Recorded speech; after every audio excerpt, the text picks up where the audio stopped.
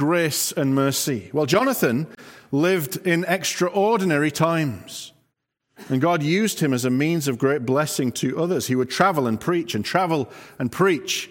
And one of the most famous sermons he preached in many different places was called Sinners in the Hands of an Angry God. And that's well worth your time reading. You can find it in multiple places online. But here's the point I want to make. Jonathan Edwards, around the ages of 19 or 20, was finishing his master's degree at Yale. And he'd been there since he was 13, still a young man. But then he wrote something remarkable. He came up with 70 resolutions in 1722 and 1723. And we've got them in this book nowadays that you can easily find for just a couple of dollars. You can find them online too as well. We know what resolutions are, right? We often hear about New Year's resolutions. I resolve to lose weight. I resolve to get fit. I resolve to read my Bible more regularly. I wonder if you did any of that in 2022. 3 months in, how are you doing? You see, are you still resolved, thus proving that you were truly resolved in the first place? Jonathan was finishing his education. He's preparing for ministry. He's on that watershed, moving from education to the world of work and service for God. And he sat down and he penned 70 statements, kind of a personal mission statement, but based on Scripture. Advice to himself, guidelines, reminders. How should I live intentionally rather than just drift through life and see what happens to me? How can I plan? How can I set goals to use my life for my Savior, to honor Him in all that I do? How can I live for God? How can I please Him? How can I deal with my remaining sin? How can I obey the commands of God to prove, not earn, my salvation? How can I grow in grace? How can I grow in Christ-likeness? With Christ's help, how can I not be mediocre in my Christian life? How can I use the gifts and talents that God has given me? Every believer has gifts. I'm sure you've heard the common statement, if you aim at nothing, you're sure to hit it. And Jonathan meditated on his short life up until now and thought about what he was going to achieve for the glory of God in the future should God spare him. And he wrote in his notes that he should read all 70 of these at least once a week. He took them seriously, and I would encourage you to do the same. It's a healthy activity. Your devotion and love and obedience to God is something that each of us needs to be regularly reminded of. Let me give you just 5 of those 70. Number 1, resolved that whatsoever I think to be most to God's glory, to do whatever I think to be most to God's glory and to my own good. And number 3, resolved if I shall fall and grow dull, so as to neglect to keep any part of these resolutions, to repent of all that I can remember when I come to myself again. Number 28, resolved to study the Scriptures so steadily, constantly and frequently, as that I may find and plainly perceive myself to grow in the knowledge of the same. Number 30, resolved to strive to my utmost every week to be brought higher in religion and to a higher exercise of grace than I was the week before. And then fifthly, number 56, resolved never to give over, nor in the least to slacken my fight with my corruptions, however unsuccessful I may be. There's so much more, and I encourage you to find it. But I wonder, do you have any of that seriousness or determination in your walk with God? Now, I want us to turn to another man in an altogether different generation that God used remarkably as a means of great blessing to others, this time in Scripture, in Ezra chapter 7. And I want to compare that example with the generations before Ezra that did not follow God in the same way. Well, so much by way of introduction. Here's our first and briefest of just 2 points this evening, using the example of the people of Israel and the people of Judah. Point number 1, unfaithfulness to God's word. Unfaithfulness to God's word.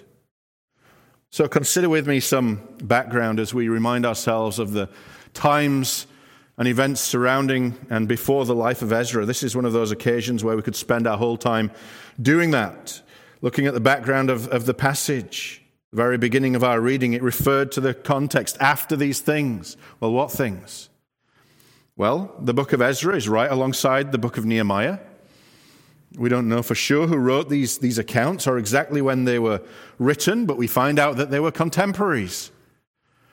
As God brought a formerly rebellious people back to the promised land. However, Ezra came back to Jerusalem 13 or so years before Nehemiah did. And this continues the story of the people of Israel who had been taken captive in the nation of Babylon. Back in Jeremiah chapter 2, verses 14 through 25, and in other places, God had warned that if the people broke the covenant or the agreement, that another nation would make them into slaves. It was apostasy. They abandoned, even renounced their beliefs and their God. Verse 17 in that passage in Jeremiah chapter 2 says, "Have you not done this to yourself? By your forsaking the Lord your God, when he led you in the way." It's their fault. Even though a gracious God warned them over and over through the prophets, they did become unfaithful. And that's where the Assyrians and the Babylonians come into the picture. You remember how Nebuchadnezzar, around 605 BC, he took the cream of the people to Babylon over a period of time. You remember Daniel and Ezekiel, and then Jerusalem was invaded. The temple destroyed, the contents are taken away, and they had 70 years in captivity. And during this whole period, the people of Israel weren't able to worship as God had commanded them in his temple, in his house. But then in Jeremiah chapter 29, it's worth turning there, Jeremiah chapter 29.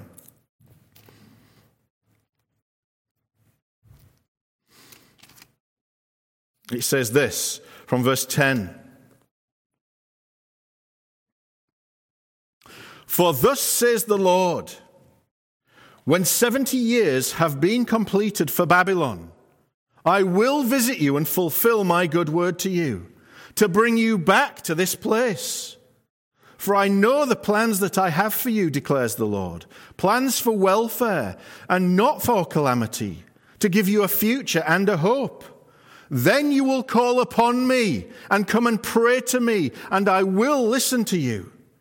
You will seek me and find me when you search for me with all your heart. I will be found by you, declares the Lord, and I will restore your fortunes, and will gather you from all the nations and from all the places where I have driven you, declares the Lord, and I will bring you back to the place from where I sent you into exile." So at the end of 2 Chronicles, we actually find a decree, a binding order, a declaration by Cyrus, king of Persia. And he'd gone and defeated those Babylonians. Somehow the Israelites found some favor in the eyes of this king. Isaiah had prophesied this in Isaiah 44, verse 28. There, God very specifically says, almost 200 years before it actually happened, with a specific name, he said this, "It is I who says of Cyrus," he wasn't even born yet, "Cyrus, he is my shepherd, and he will perform all my desire. And he declares of Jerusalem, she will be built, and of the temple, your foundation will be laid." 150 years before it happened, Isaiah perfectly prophesied it through the inspiration of the Holy Spirit. And it shows us once again that nations and kings rise and fall, but the word of the Lord endures forever. The Babylonians had taken the people captive. They were the superpower of the area, but not anymore. They'd come crashing down, and now Cyrus, king of Persia, is in power, and God uses him. He works through him. My friends, God always remains faithful to his people, whatever the threat is in any generation. And in fact, this narrative, if you're to read even more broadly, confirms over and over and over again that even these ungodly kings are used by Almighty God in his sovereignty. He can overcome any obstacle, and he is the one that brings restoration 70 years later. And 2 Chronicles 36 explains what happens. It says, "Now in the first year of Cyrus, king of Persia, in order to fulfill the word of the Lord by the mouth of Jeremiah," we just read that, "the Lord stirred up the spirit of King Cyrus, king of Persia, so that he sent a proclamation throughout his kingdom, and also put it in writing, saying, 'Thus says Cyrus, king of Persia, the Lord, the God of heaven, has given me all the kingdoms of the earth, and he has appointed me to build him a house in Jerusalem, which is in Judah. Whoever there is among you of all of his people, may the Lord his God be with him, and let him go up.'" And this is what we call the post-exilic period, after the exile. This horrible period is finally coming to an end. The dawn is here. But it's slow in coming to reality. This decree was given around 539 BC, and the people are moving back into the land, rejoining that remnant who had stayed there. Zerubbabel brought that first group in those first couple of chapters of Ezra, but there's no king. And the exiles bring things with them to rebuild the temple. And that's important, of course. But we know that God wants more than mere burnt sacrifices. He wants the heart of, he wants the worship of, and the devotion of the people. That's the most important rebuilding that we see here in this passage.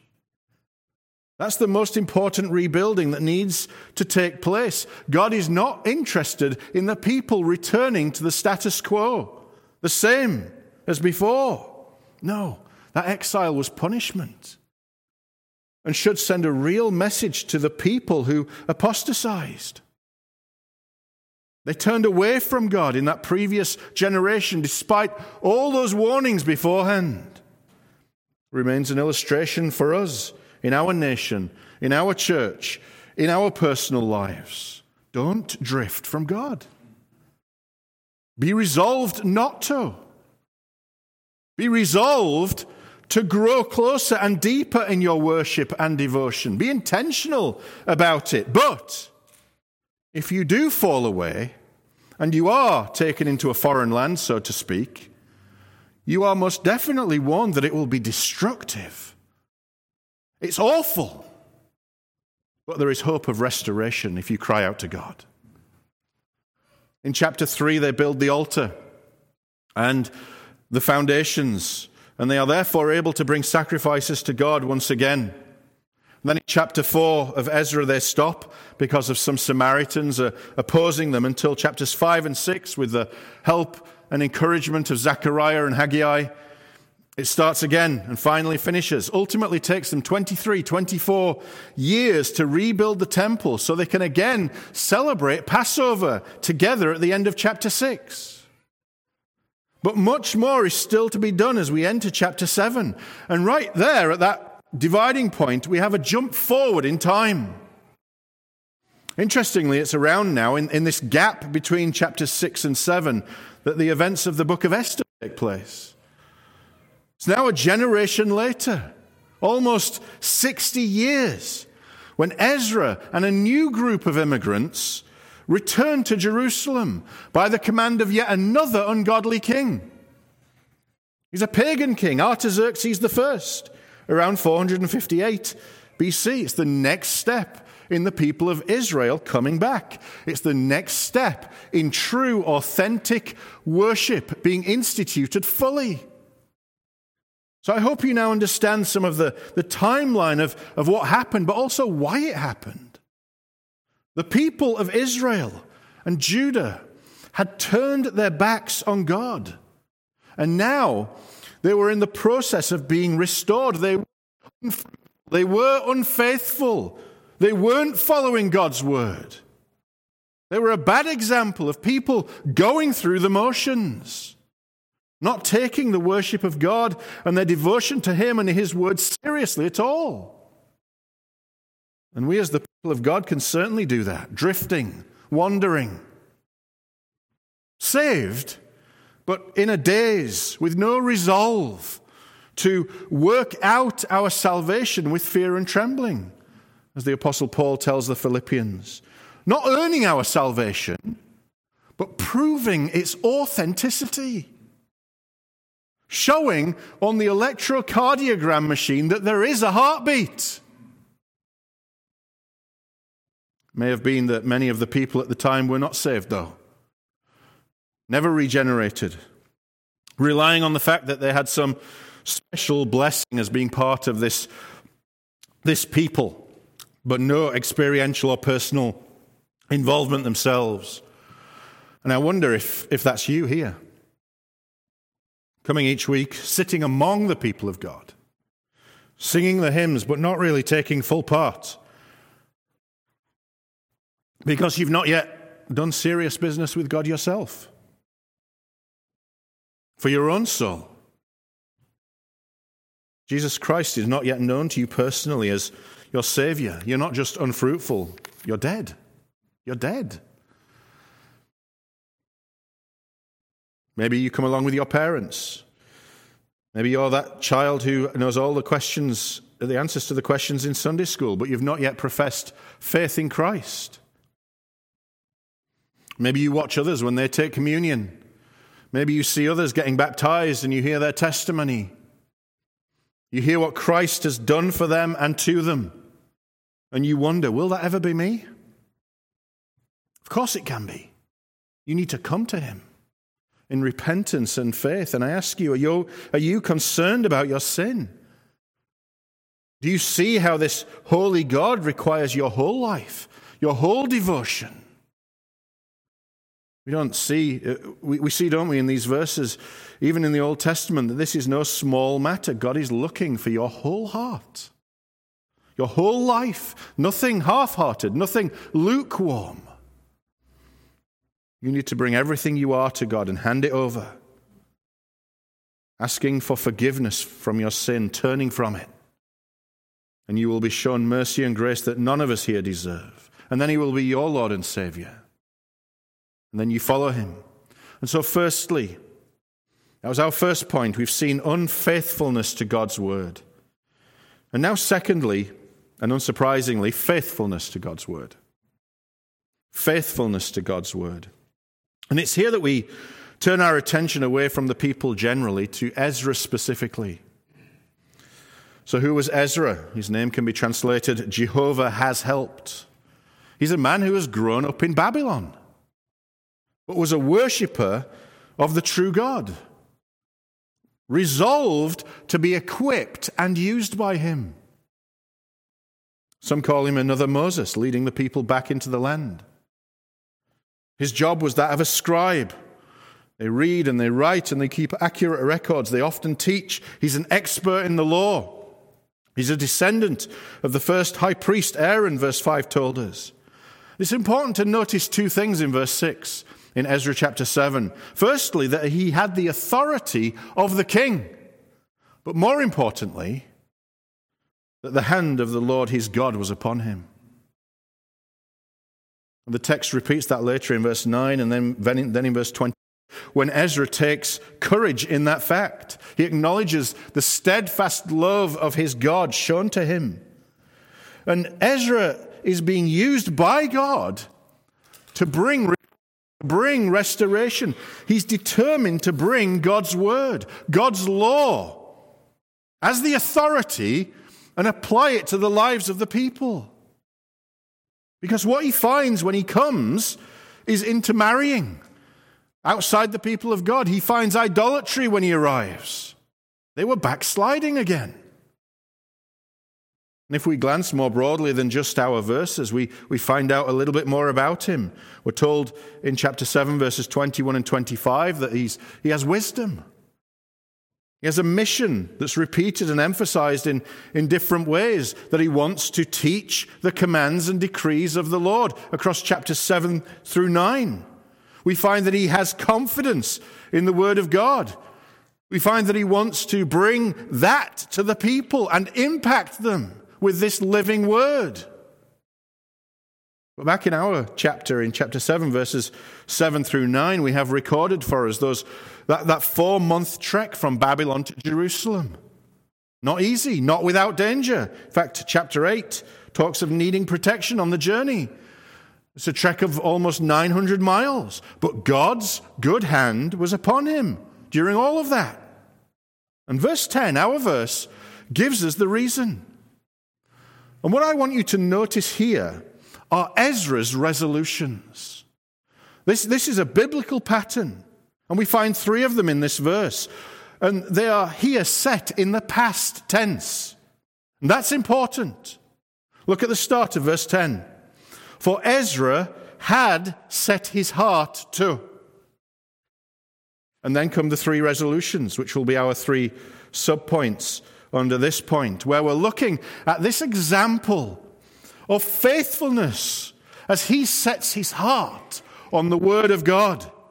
So firstly, it says he studied the law of the Lord. Secondly, he practiced it. And thirdly, he taught it. He taught the statutes and ordinances in Israel. But it's remarkable that Ezra had resolved these 3 things some time ago.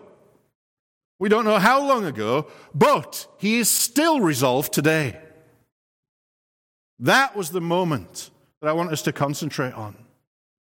Sometime in his past, that moment that with God's help he resolved to understand, to obey, and to lead others in the very same disciplines.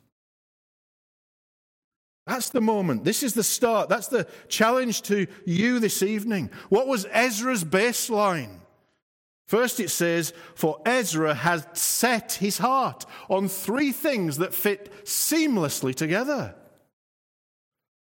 There's an order to this. Seek, do, teach. But they run concurrently, and he's an example to each of us. It's not a formula to be saved.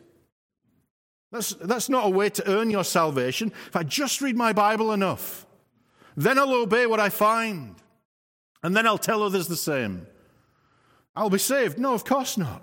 No, you find even here in the text that this is not some cold process, but that Ezra's heart is involved. His whole heart. He believes this. He trusts this God. That's why he does these things, because he grasps the magnitude of the preciousness of what he finds. And he applies it to his life, and he believes it so much that he wants others to do the very same thing. So here's the first resolution. Study the word. Study the word. And so Ezra's heart has been and remains set on the law of the Lord, therefore he studies it. He is resolved. And the challenge today is to ask if you have that same resolve. He is going to consistently study the Word of God. Here it's called the law of the Lord, referring to those first 5 books of the Bible, the Torah, the Pentateuch, Genesis, Exodus, Leviticus, Numbers, and Deuteronomy. That's God's revealed Word at that point in history. And so we can legitimately expand this to all of God's Word. God's revealed Word at any point in the history of the world. We must have that same attitude, that Scripture contains everything we need, the words of eternal life that aren't found anywhere else. You see, the key truth to grasp here is that the source of the law or the revealed Word is God Himself. The creator, the sustainer of the universe, declaring his word to us, telling us reality, telling us how to live and die, telling us how to live a life of fruitfulness and faithfulness, pleasing to him. Not long ago, I was asked to step in and teach at Cornerstone University in Grand Rapids in the required class on the Old Testament, a class that every student has to take, whether they wanted to or not, and some clearly did not. And I did a handful of lessons through Leviticus and the Minor Prophets. And the person who usually taught the class was away, gave me free rein in how to teach. However, he did tell me what exam questions would be on the paper in the sections that I was teaching. And he also said that when you get to an important point that will be on the test, that I could pretty much tell them what it was going to be. And I could see it happen. I would be talking, and then I would say something like this: you might want to pay particular attention to this answer or to this chart, and the room lit up or woke up, maybe. All scribbling down. Why? Because it counted. They knew it was important. They needed to get it right on the test. My friends, Judgment Day is coming. And this is the sole, most precious and valuable resource. This is priceless. This tells you not only how to find God and be saved, but how to live for God, how to fight sin, how to be holy and Christ-like. It tells you why, because God so loved the world. This word deserves your very best attention. And if you've understood and believe what I just said, then why don't you value it? Why don't you read it? Why don't you study it? Don't your actions with God's word declare how you truly feel about it and value it? It is this God that Ezra has a personal relationship with and love for. And it's the word from God that he is studying. This is not cold academic study we're looking at here. This is Ezra understanding the personal nature of the truths he is studying. This is that his and all his people's lives are dependent on this God, on this God's promises. Over and over, Scripture tells us that works are not enough. Of course, we want to stay 10 million miles away from the heresy of works-based salvation, works-based righteousness. That's the way to death and hell. You know, I go to a number of conferences that are filled with professors of theology who see studying this as a career. But ultimately, their fruit shows that they don't believe it's from God. Puritan Samuel Ward, in his book, The Happiness of Practice, said, "Of all men, I hold them fools that bend their studies to divinity, to this, not intending to be doers, as well as students and preachers, not much wiser, such as will be professors of religion and not practitioners." The model of how to study the law or the Scriptures is word by word, verse by verse, chapter by chapter, book by book. As a whole, asking the right questions that we're teaching our own children in Sunday school right now. What does God say? Not what do I think it says. What does God declare? What does God tell me to do? How does this point to Christ? He said all Scripture is about him and from him.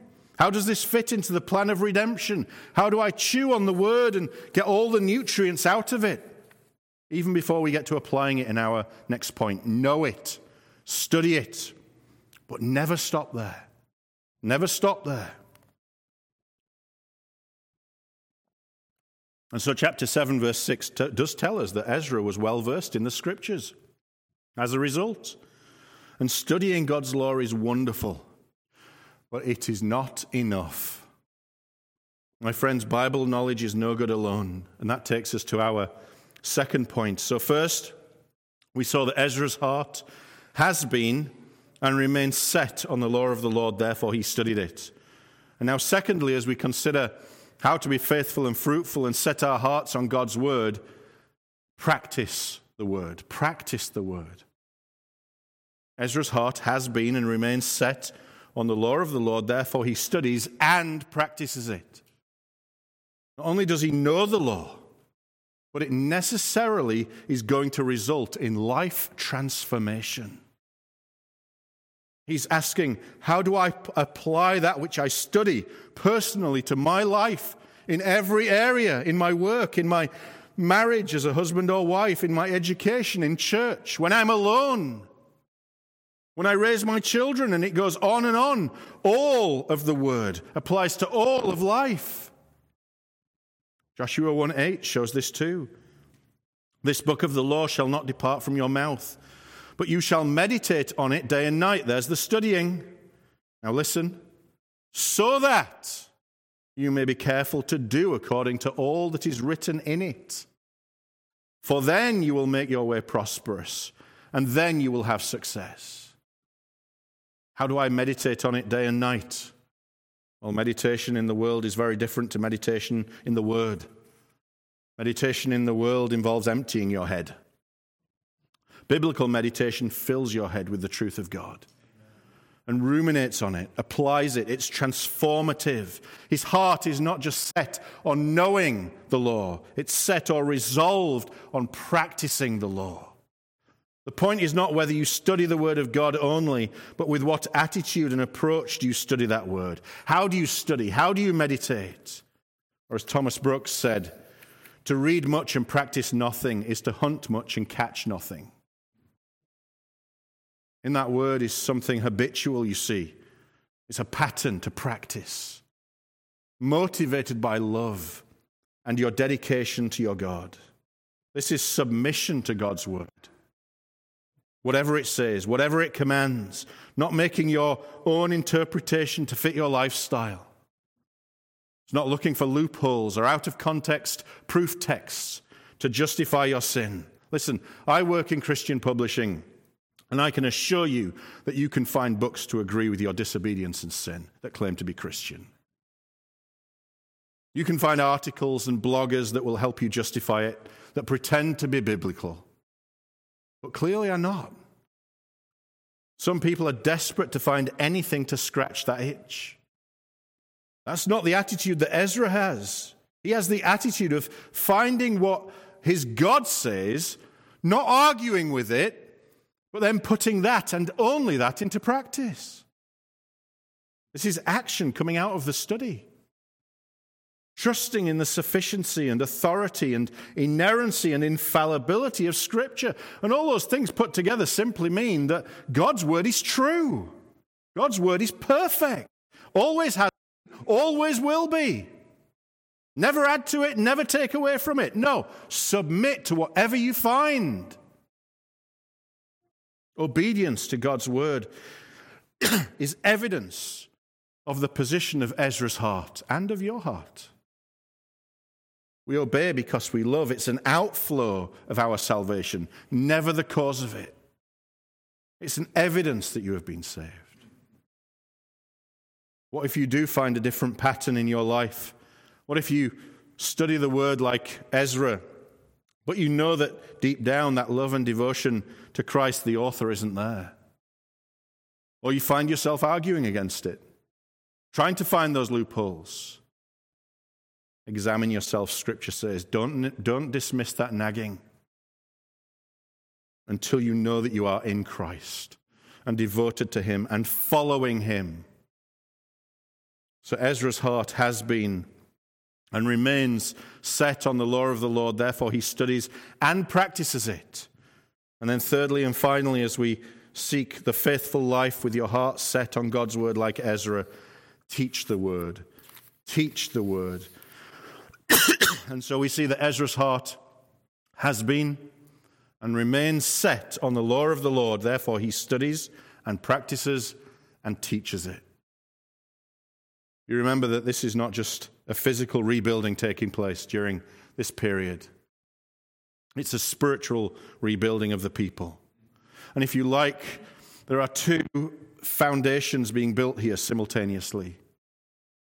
The foundation of the temple and the city, but more importantly, the foundation in each of their hearts.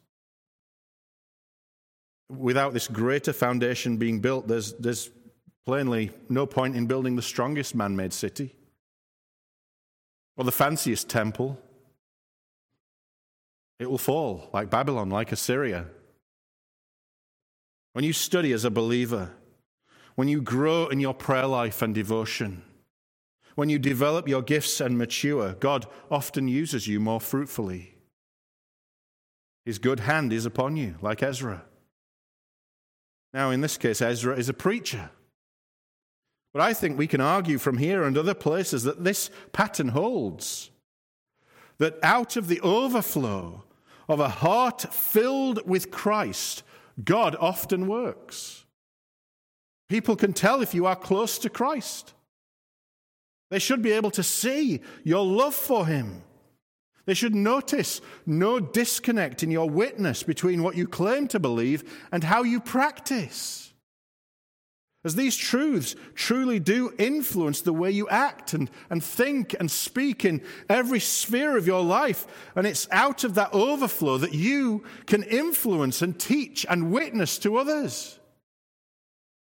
Does the equation add up? Or is there a mismatch evident to others between what you say and what you do? When you speak of the truths of God, is there an authenticity? Is there money in the bank to back up the check you are trying to cash? Might be in the home first, teaching those closest to you, your children and grandchildren, and perhaps in other ministries or at work, at school, and then at church. Perhaps you lead a Sunday school or a youth group. Anyone can read the lesson, but if these children really knew you, does the way you live match what you are teaching to them? Some people have a talent to wing it. Did you notice, though, how Ezra's character is mentioned before the fact that he teaches these truths? Practicing the truth comes before teaching the truth. There's no disconnect. There's no place for hypocrisy in the pulpit, or in the Sunday school class, or in the young people's group, or in the counseling session. Ezra is a model teacher, not perfect. A model teacher. He knows that the people need to be brought back to this only fountain that refreshes and satisfies the thirst. They need renewal in the same way that the city needs renewal. And Ezra is sent to restore the rightful position of God's word among the people. But also in verse 7, he talks about others who are there with him contributing. This is somewhat of a team, and he praises them as well. He believes what he is teaching. He's invested in it. He's proving it by practicing it. I'm sure many of us have experienced those teachers at school who are just in it for the paycheck. 4 more years till retirement, and you can tell. That's not the case here. His heart is in this, we're told. And like many since, he understands that the truths found in God's word have life and death consequences. There's a wonderful example I want us to look at. And we see here how Ezra teaches the word in Nehemiah chapter 8. When he opened up the law with the people at the Watergate. It's worth turning there with me. Nehemiah chapter 8. See how he does it. Reading those first 8 verses, and it says this: "And all the people gathered as one man at the square which was in front of the Watergate. And they asked Ezra the scribe to bring the book of the law of Moses, which the Lord had given to Israel. Then Ezra the priest brought the law before the assembly of men, women, and all who could listen with understanding on the first day of the 7th month. He read from it before the square which was in front of the Watergate, from early morning until midday, in the presence of men and women, those who could understand, and all the people were attentive to the book of the law. Ezra the scribe stood at a wooden podium, which they had made for the purpose, and beside him stood Mattithiah, Shema, Ananiah, Uriah, Hilkiah, Maaseiah on his right hand, and Pedaiah, Mishael, Malchijah, Hashum, Hashbaddanah, Zechariah and Meshullam on his left hand. Ezra opened the book in the sight of all the people, for he was standing above all the people. And when he opened it, all the people stood up. Then Ezra blessed the Lord, the great God. And all the people answered, Amen, Amen, while lifting up their hands. Then they bowed low and worshipped the Lord with their faces to the ground. Also, Jeshua, Bani, Sherebiah, Jamin, Akkub, Shabbatai, Hodiah, Maaseiah, Kelita, Azariah, Jozabad, Hanan, Peliah, the Levites, explained the law to the people. While the people remained in their place, they read from the book, from the law of God, translating to give the sense so that they understood the reading. My friends, Ezra is resolved to study and to practice and to teach, and we see the value that he and the people place on this life-giving word. It starts in private, and then it has the potential to become more and more public as you practice this word. Personal devotion, personal spirituality is so important as the basis in the life that honors God. Whether you aspire to be a faithful parent, or grandparent, or aunt or uncle, or brother or sister, or whether you aspire to being a counselor, or a young people's leader, or a street preacher, or do the work of an evangelist, or a missionary, or a Sunday school teacher, to the leadership of the church, wherever you have the solemn yet joyful responsibility of explaining God's word, you must follow the example of our dear brother Ezra. If you are currently teaching the word in any context, and you know that there is a disconnect, you've got to be helped. Go to your leadership or another mature Christian you know and trust, because these truths are so important. These truths are life and death for you and your listeners. Get it right. Puritan Joseph Hall brings study and practice and teaching together when he says this: those that are all in exhortation, no wit in doctrine, are like them that snuff the candle but pour not in oil. Again, those that are all in doctrine, not in exhortation, drown the wick in oil, but light it not, making it fit for use if it had fire put to it. But as it is, rather capable of good than profitable in present.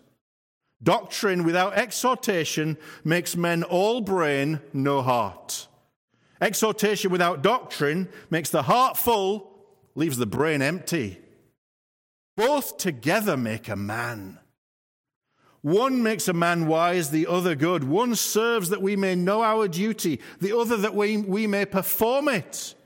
I will labor in both, he says, but I know not in whether more. Men cannot practice unless they know, and they know in vain if they practice not. And we've seen the resolution of Ezra to study and to do and to spread the word. Ezra's heart has been and remains set on the law of the Lord. Therefore, he studies and practices and teaches it. And so we've seen the past example of unfaithfulness to God with the people of Israel and Judah.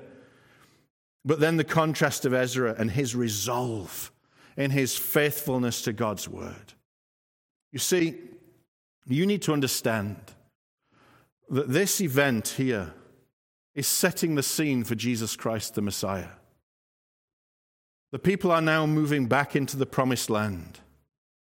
But here we're only 400 to 500 years away from Christ Jesus being born in Bethlehem, which could not have happened without this repatriation of God's people. But of course, their gracious and sovereign God is in control. These people coming back into the land are not all that impressive if you were to look at them with human eyes. But what Ezra does is he draws them back to the Word of God, to the Word of their God. And to do that, he studies himself. He lives it himself. His heart is set on it. And at the beginning, we looked at Jonathan Edwards' resolutions. You know, they show something remarkable. That Edwards knew that whatever he did, whatever he achieved, it was all in absolute dependence on God. In fact, at the very start of all the resolutions, he says this: I am unable to do anything without God's help. Anything. I wish that fact was as crystal clear to me as a 20-year-old as it is now, 26 years later. Anything you have, anything you achieve, it's all through Christ working in and through you. And Jonathan Edwards carried on that Puritan tradition of bringing all areas of his life under subjection to God. How does he want me to honor him? How do I please him as a wife and a mother, as a husband and a father? How do I please him in worship, in my leisure time, with my thoughts and my words and my actions, in all that I do? See, it's a state of mind in complete dependence, 24/7, knowing that you are living before the very face of God. Oh, how can I rid myself of remaining sin and therefore please my Father? How can I please him today, even in the midst of a sinful world on its way to destruction? How can I taste the sweetness of heaven today? Brothers and sisters, you need this single resolve to please God by living for him under his lordship. Despite what others do, regardless of how you are treated, unbridled, shameless devotion to him. This is not fake it till you make it Christianity. This is authentic devotion because you love Christ, your personal Savior, your husband, your payment for sin, your substitute. So I challenge you by way of application. What are you resolved to do in your life? What are you resolved to do with your life? Is there anything you're aiming for? Or in the words of our verse, what has your heart been set on? What is your heart currently set on? Is it on his word? Is it to love God with all your heart, soul, mind, and strength, to love your neighbor as yourself, or to live for yourself? Is it to practice his word and spread his word? Ezra teaches us that God never gives up on his people, even when they are unfaithful and have been judged as they were in the exile. And there's a continuity here throughout every generation, throughout God's perfectly executed plan of redemption. We can trace the line right to Jesus through this account. He always has a perfect purpose. He never loses sight of the goal, even if we might. The people at the time only had the promise of the Messiah. We have seen the fulfillment. He guides even when our faith is weak. He never forgets his covenants or his promises. And you therefore need to trust and be single-minded in your relationship to your covenant God, knowing he's sovereign and his good hand directs all things. We, as a separate and holy people, as the true seed of Abraham, need to worship him as he prescribes, not how we prefer. You notice what was fixed first, the temple. Worship was restored, not just in the building, but in their hearts. Ezra understands that God's holiness and he sees how the people should reflect that because he sees it in the Word of God. He's told what to do. Dependence on God is first, not man-built defenses. The walls come later. But of course, this very temple we read of here lasted to the time of Christ and not much beyond, pointing to that time when no more sacrifices would be needed at that temple. Because the once and for all sacrifice of the sinless Savior was infallibly scheduled. Now we know the temple and all the sacrifices are no longer needed because of Christ's finished work. Jesus is King above all kings, reigning from an eternal, unending throne. His kingdom will never be shaken by any of these foreign powers. His people will never be exiled again. Are you part of that people today? And if you are you a healthy soldier? Spiritually fit, fruitful and faithful, studying, practicing, and perhaps teaching God's word. What is of first importance? Ezra brings the people the abiding truths of God. They too need to set their hearts on the scriptures and do what they say and then encourage others in the same. It spreads and spreads. He shows us that God's word is, or should be, central to our lives as our only authority. But when you take such a stand, there's often opposition, there's often resistance. And sometimes from our perspective, it looks like a few steps backwards, but not from the eternal perspective. You need to rest in God's unchanging plan. But we're told all of this through his word. And you need to have the same trust in it that Ezra did. The pages of the law are where you look for your help. Maybe that's what you need today. To come back to the truths that are of most importance, a serious recommitment of faithfulness to God. We see the result in verse 9.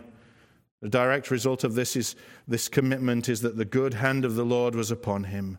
My friends, Ezra brings us a picture of spiritual renewal. Jerusalem was ruined. The people were backslidden, but restoration was happening. But as we've hinted, God was about to do something amazing, miraculous, right here. Just a few centuries later, on that very same patch of ground, he brought eternal restoration in and through the sacrifice of the Lord Jesus Christ, his death and resurrection, the cross and the empty tomb. That's the message that Paul in 1 Corinthians 15 tells us is of first importance. Is Christ yours? If not, flee to him. If Christ is yours, like Ezra, set your heart on him and on his word. Love his teaching, value and treasure Scripture. Study it, don't stop there. Meditate on it, practice it, apply it, and spread it. Grow in and through it. My friend, be fruitful. Be faithful, and with God's help, be resolved to follow him fully. Let's pray. Heavenly Father, how we thank you for your word, how we thank you for the comfort that we find in it when we consider your faithfulness to us, your imperfect people. We thank you for the finished and complete work of Christ. We thank you for the certainty of salvation for those of us who have believed, those of us who have come in repentance and faith. And we pray, Lord, that you'll help us to be resolved to study and to practice and to spread your word, and that we might see others do the same through using us as a means to that benefit. Oh Lord, we cry out for any here this night who do not know you as Lord and Savior, that in your mercy you would reach down and save yet another lost sinner. Show mercy, we pray. May you be glorified through that. In Jesus' precious and worthy name. Amen.